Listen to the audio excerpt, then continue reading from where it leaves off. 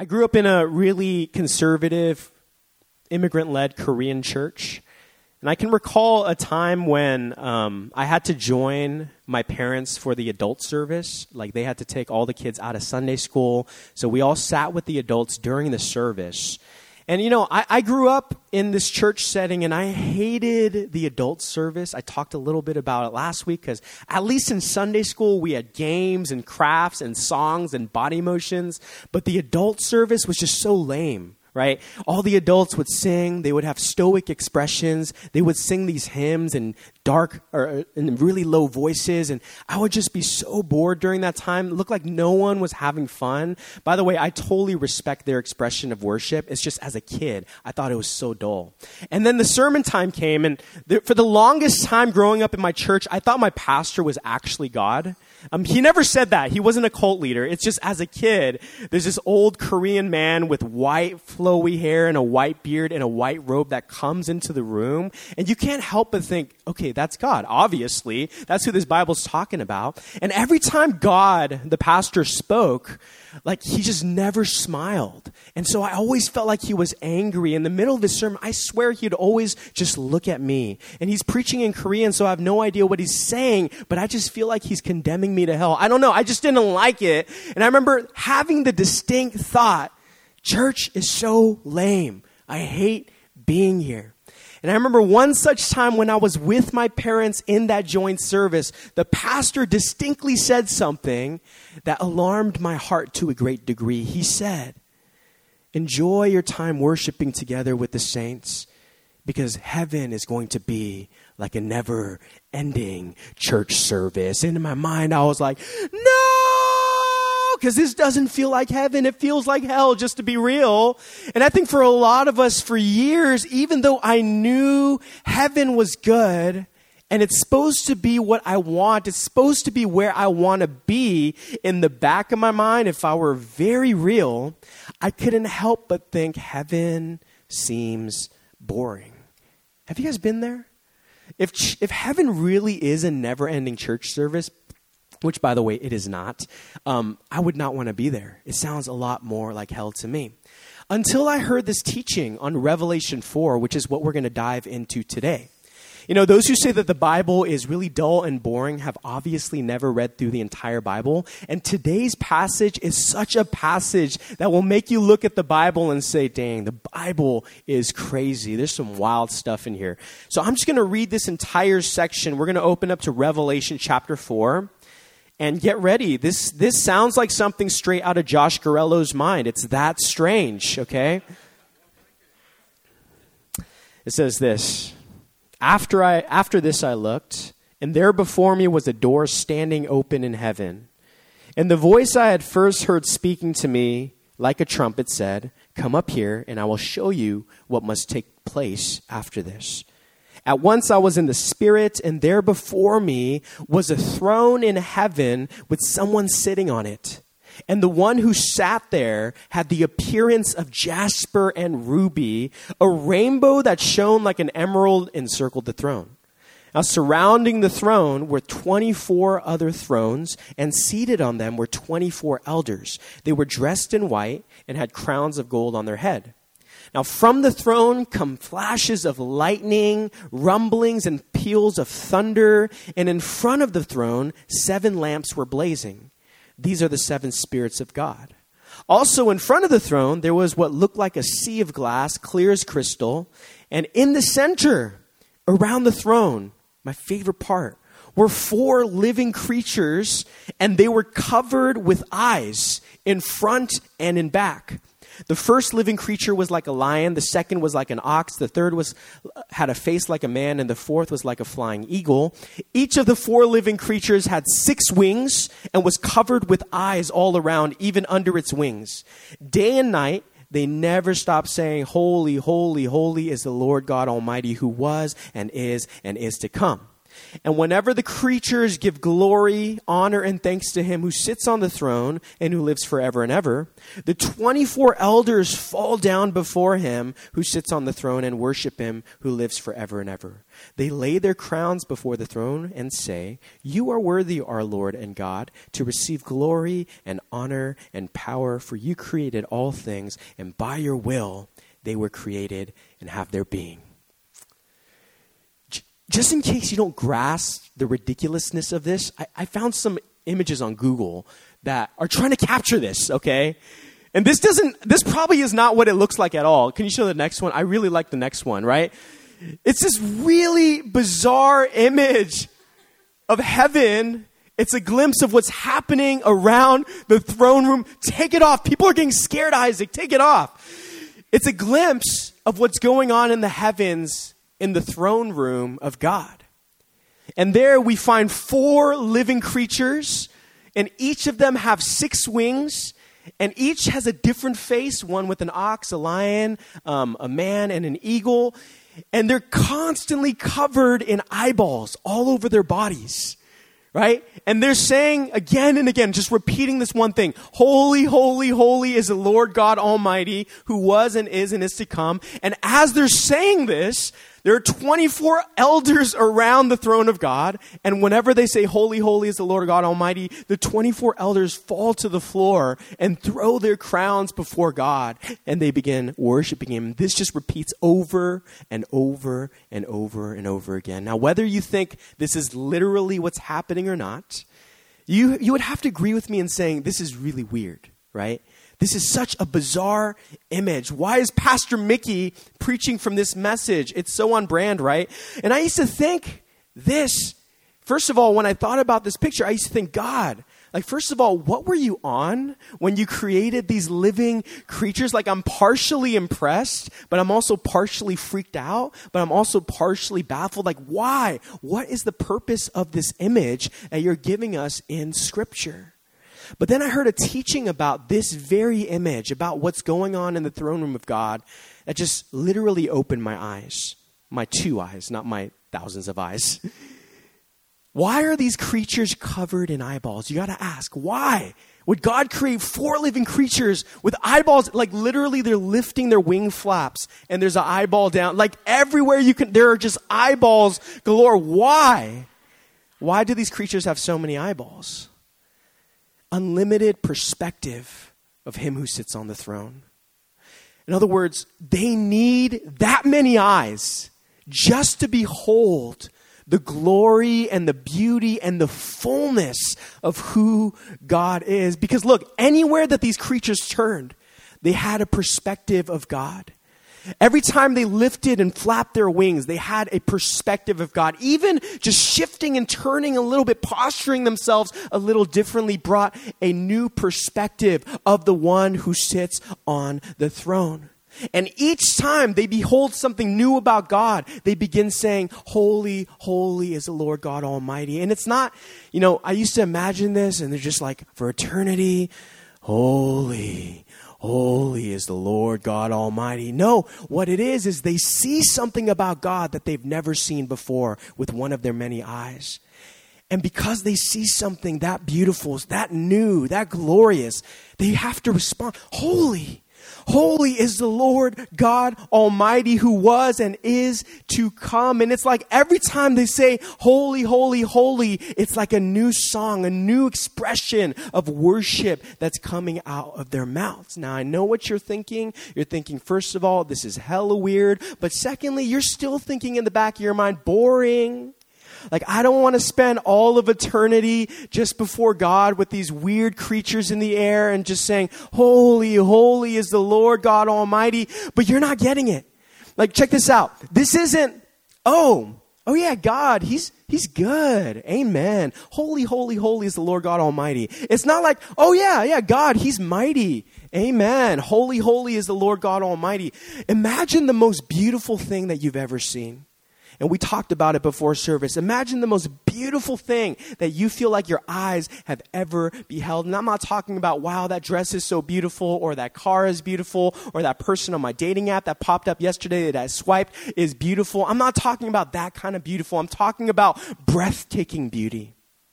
Like the kind of beauty where you have to say, wow.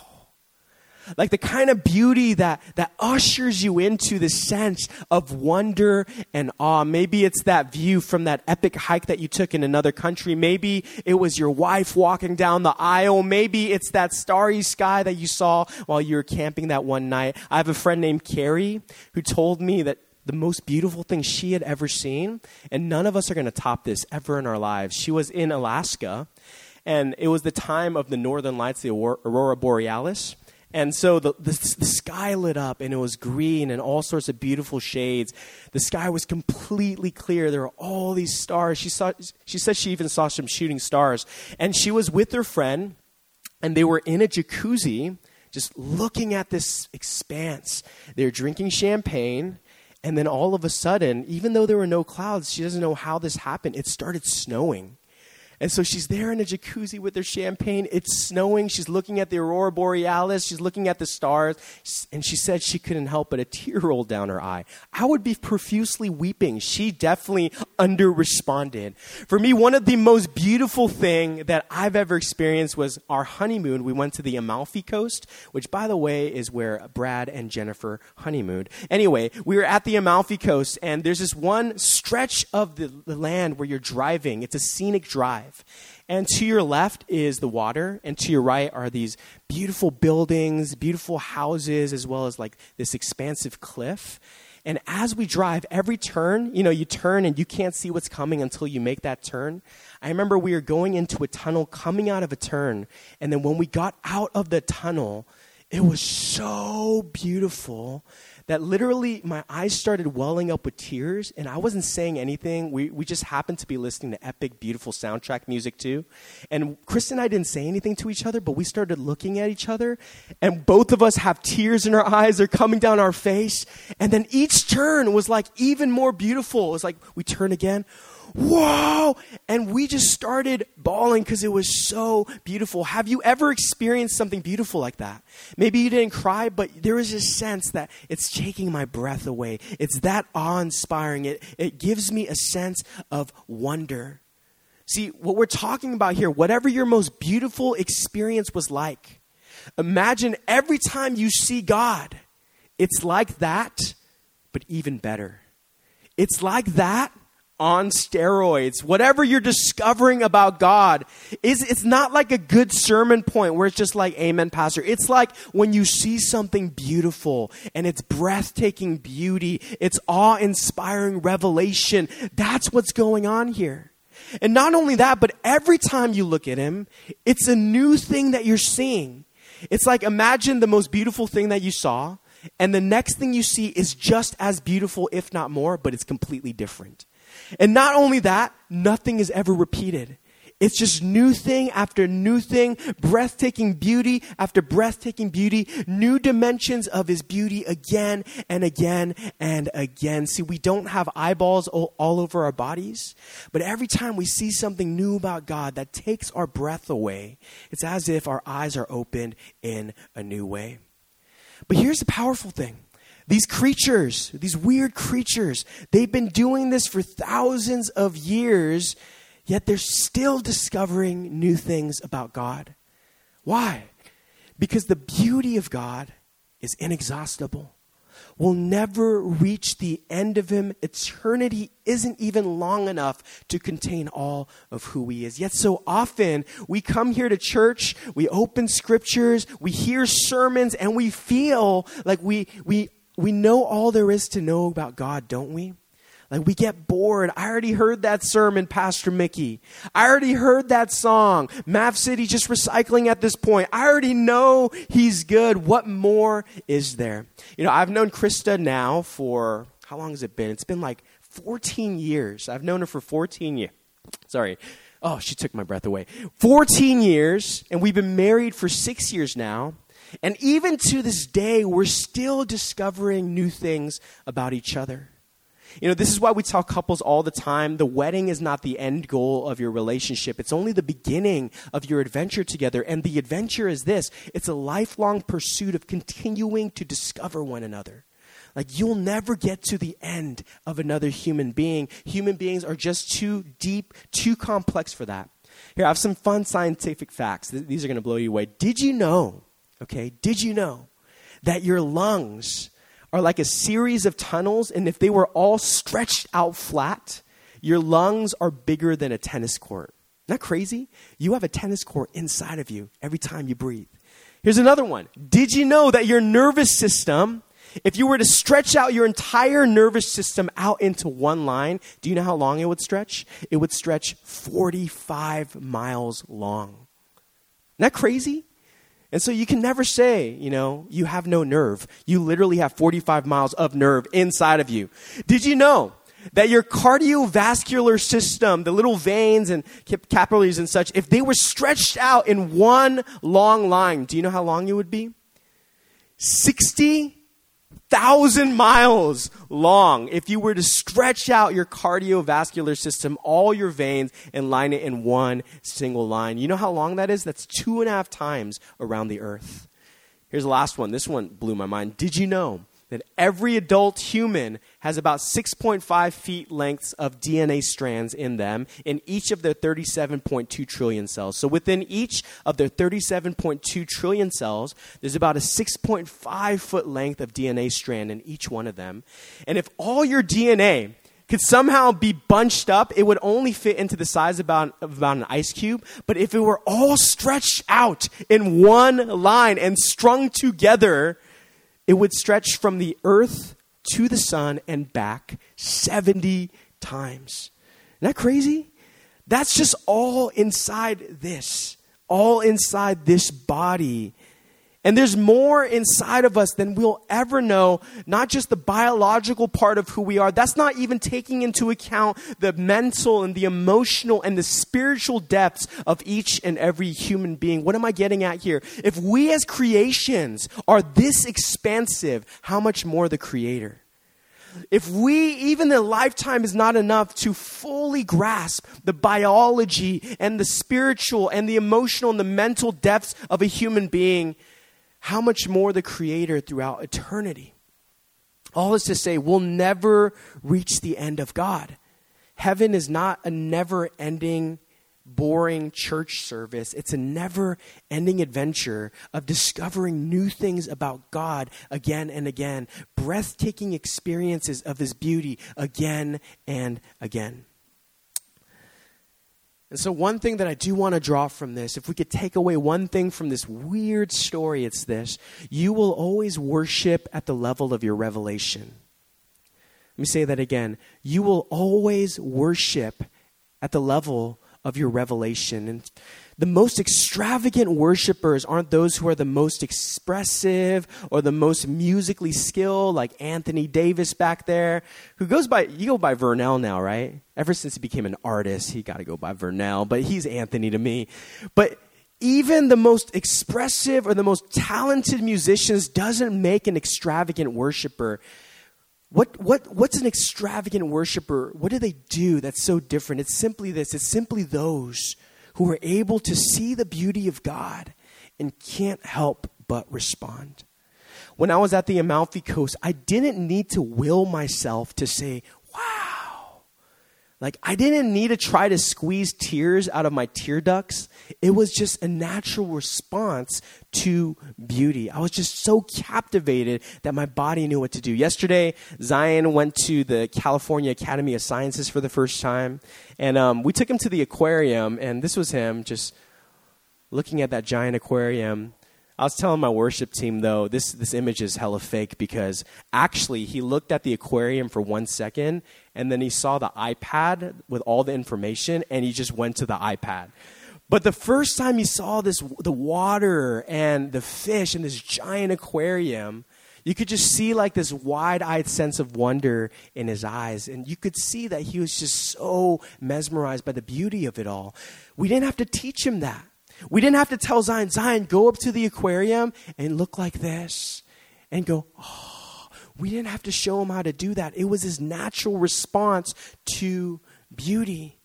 See, worship begins at revelation. When we see God's beauty, when we know God's heart, when we discover God's ways. And the question I want to ask you today is, have you been feeling like you've exhausted all of God's beauty lately?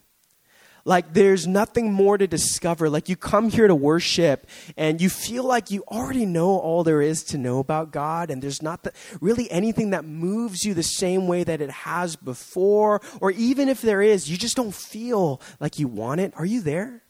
Have you stopped hungering for more, saying, God, I want to discover more of your beauty. I want more of my eyes to be opened. Maybe the thing I want to suggest to you today is maybe you need to behold him again. Maybe you need to be captivated by his beauty once more. Maybe the goal isn't to just will yourself into more worship. Maybe the goal needs to be, I need a fresh revelation, God. I need to see you again. I need to see how beautiful you are. Hear me, church. I'm not here doing this, dedicating my life to serving the church. I'm not doing all of this just because it's something I enjoy. That's so purposeless. I'm here because I've seen the beauty of Jesus. I've seen the beauty of Jesus not only in my personal relationship, but I've seen it expressed in the body. I've seen the beauty of Jesus in so many ways that I can't help but come back and serve that. Maybe what we need is to behold him again. And so for the rest of the time, I just want to conclude with this. Last week, we talked about the different postures of praise. We talked about the 7 Hebrew words for praise and how they evoke different responses from God and all express different ways of loving him. But this week, I want to look at the 4 living creatures, my favorite. I hope someone gets a tattoo of these living creatures. I hope. I don't know.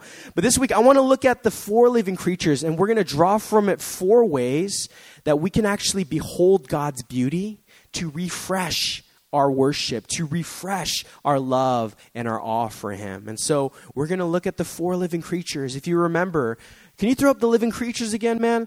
The living creatures, each of them had 6 wings.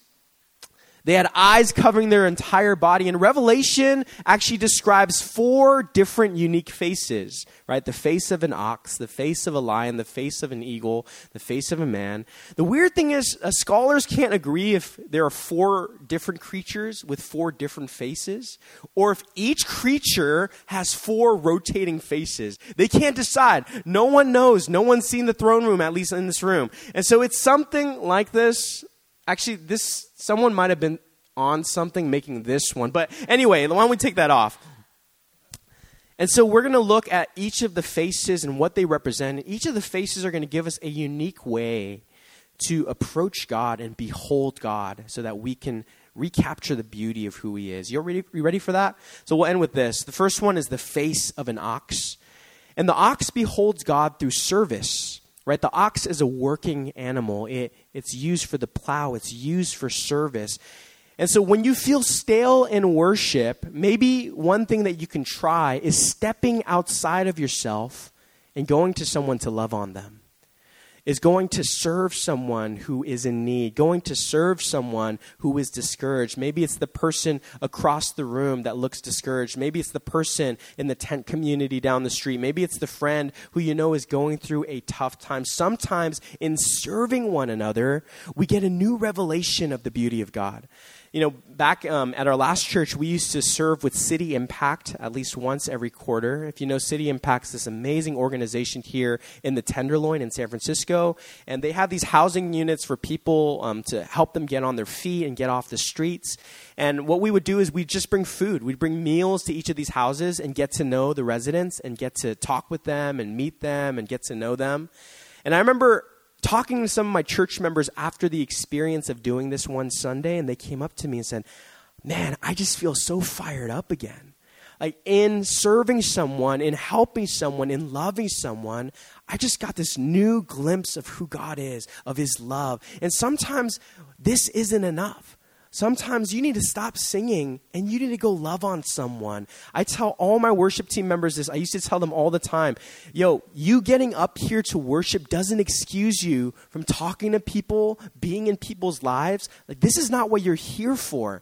And actually, as we serve and love one another, we can get a new glimpse of who God is. So that's the face of an ox, the face of a lion. The lion beholds God through battle. Here's the thing. I know we love to say all the time, and we said it earlier, God fights for me. God has won the battle. He goes before me. He's won on my behalf. All true, by the way. But did you know that there's a battle that you're called to fight as well?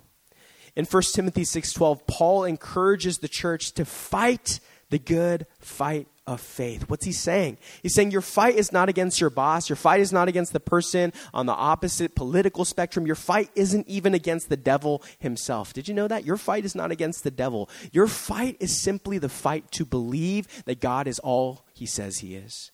Your fight is simply the fight to believe that God will do everything that he says he will do. Your fight is the fight of faith. It's to believe. Sometimes when we're stuck in worship, what we need to do is step outside of ourselves with the boldness of a lion to believe for something impossible. I'm talking like stupid, ridiculous faith. You know what I'm talking about? I'm not talking about believing for a good parking spot or believing that work is going to cater Mexican food this week. I'm talking about things that, if fulfilled, like it can be no other explanation but God. Things that require courage, things that require faith, things that require risk. Some of us, we've never experienced miracles before because we've never put ourselves in situations where we need them. And when we take on the face of a lion, we step outside of ourselves and just believe for something ridiculous, like something impossible, something where we need God to move. That's the face of a lion.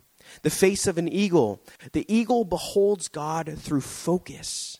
Did you know that eagles have an eyesight 4 to 8 times stronger than the average human being?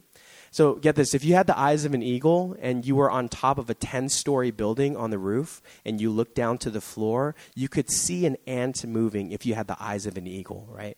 Pretty cool. I wouldn't want that. That's kind of weird. But sometimes when you're stuck in worship, you need to just fix your eyes. You need to actively search him out in a new and different way. And this can be through Scripture sometimes. We see God through Scripture. This can be through nature. We see God in nature. It can be through books. We see God in the books that we read. It can be through music or movies or TV shows. Y'all, I am a Pixar prophet, right? Every Pixar movie I see like God's love radiating so brightly. This can be through hobbies, through exercise. Like, Joseph and I met up this week and he was talking about when he's exercising, when he's leading people into these holistic body movements, he's able to experience the presence of God. In the same way, we're called to behold God in a new way outside of the typical realm of worship.